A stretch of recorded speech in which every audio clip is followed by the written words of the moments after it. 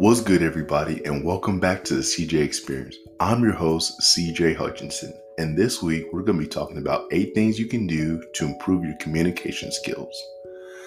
I'm 23 years old, I'm a voiceover artist, and I'm in Texas.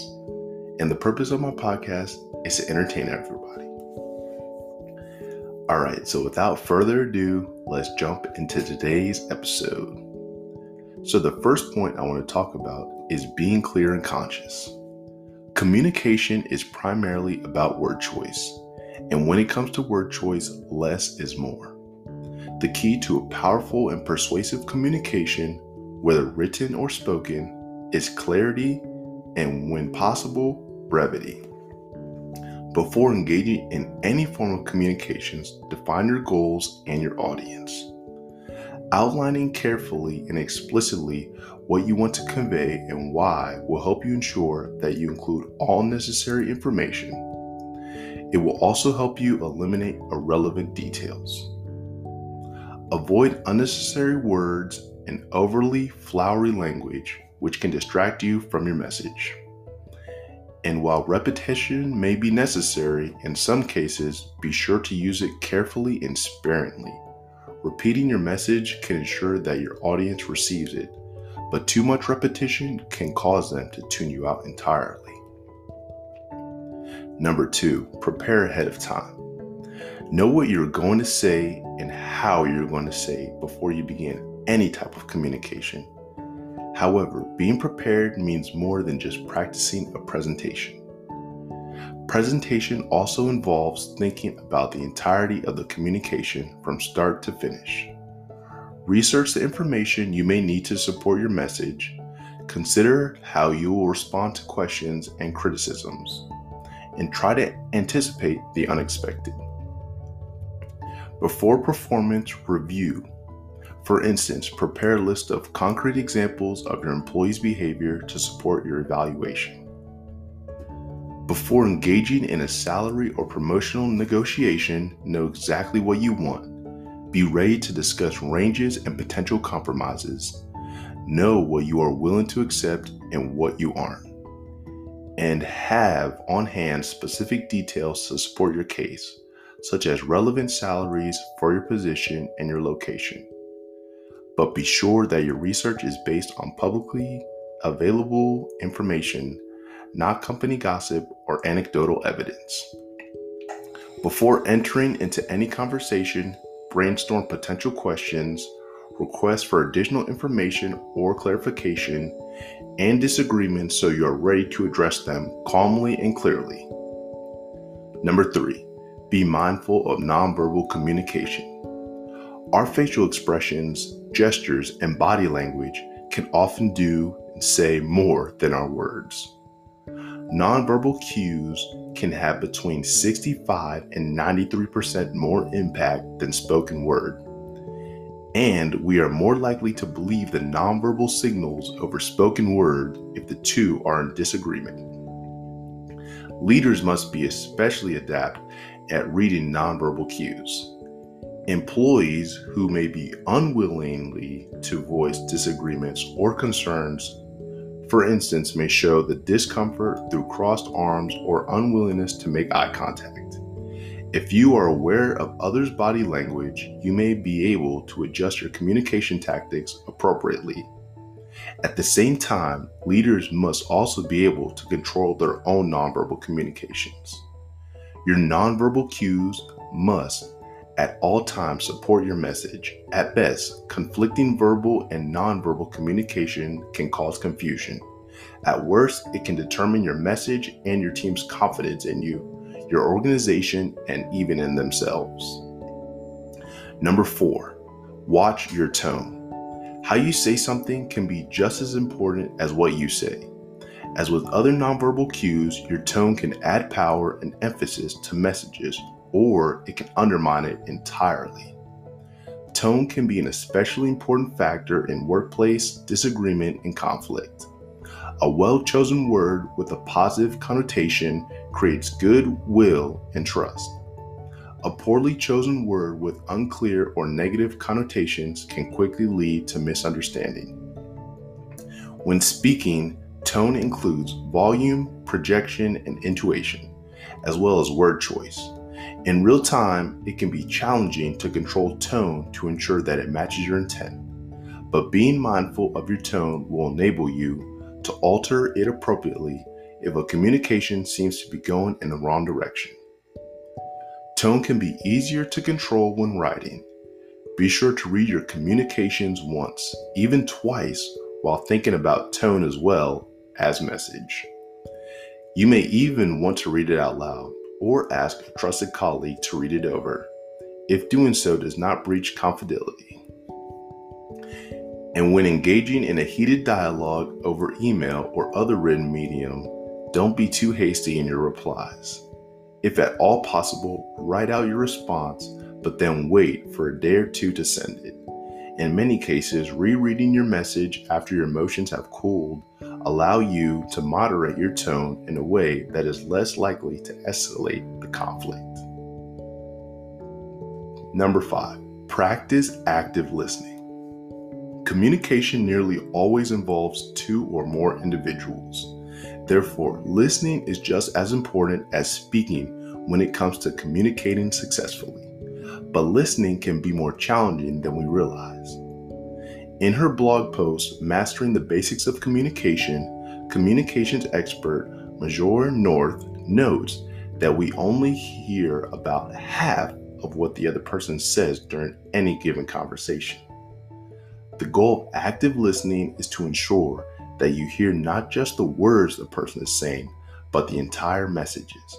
Some tips for active listening include giving the speaker your full and undivided attention, clearing your mind of distractions, judgments, and counter-arguments, avoiding the temptation to interrupt with your own thoughts, showing open, positive body language to keep your mind focused to show the speaker you are really listening, rephrase or paraphrase what you've heard when making your reply, and ask open-ended questions designed to elicit additional information.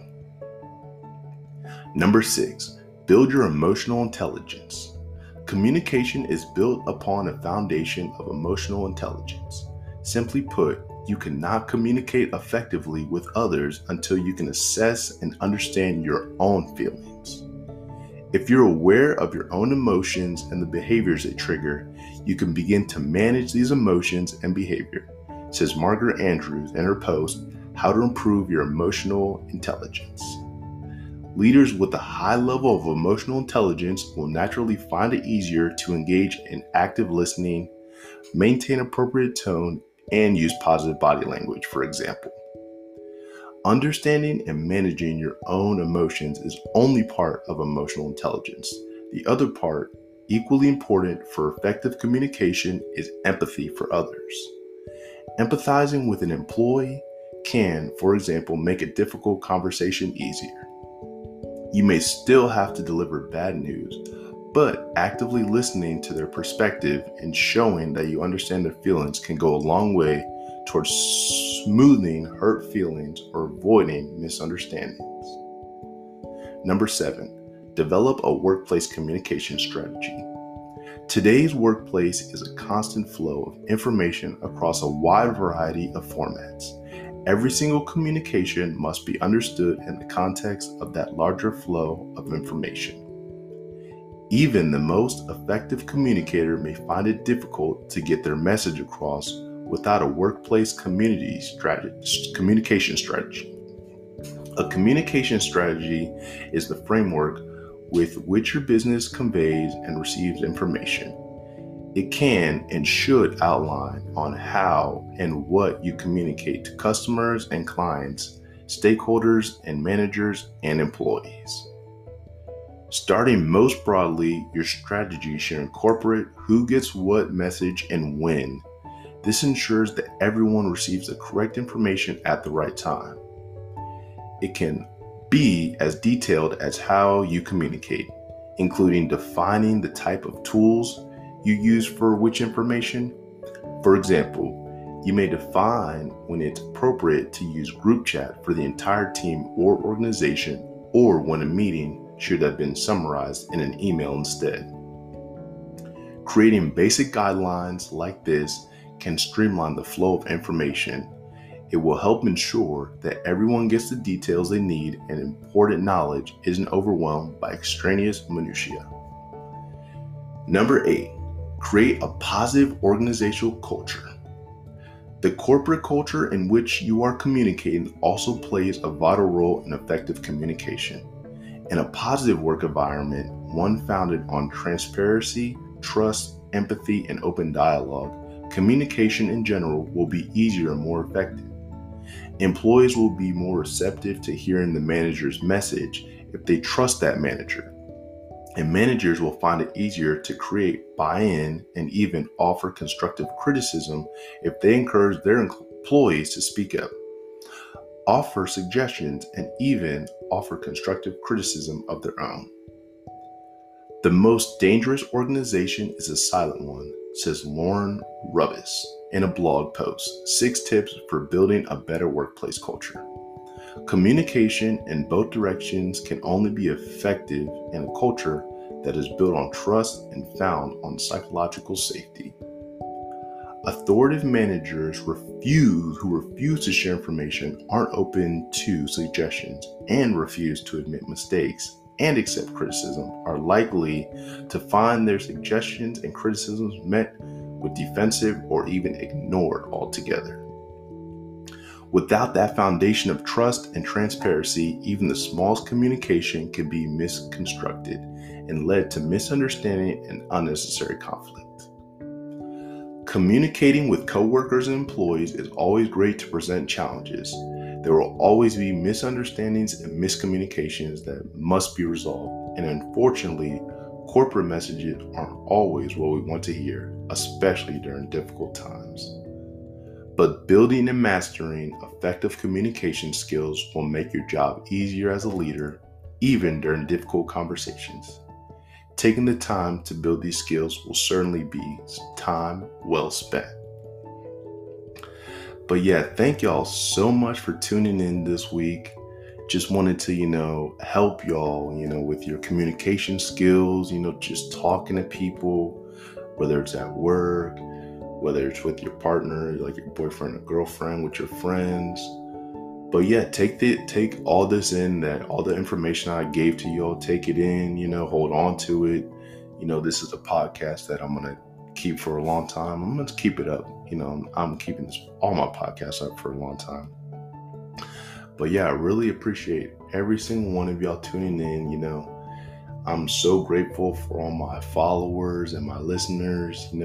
Follow me on Spotify, Apple Podcasts, Google Podcasts, whatever. And I love it. I appreciate y'all. I love support. I cannot wait for a couple more weeks. I got some exciting news to share with y'all. And yeah, I really appreciate the love and support. I hope y'all continue to support me, and I cannot wait for next week's episode. But yeah, thank y'all so much for tuning in.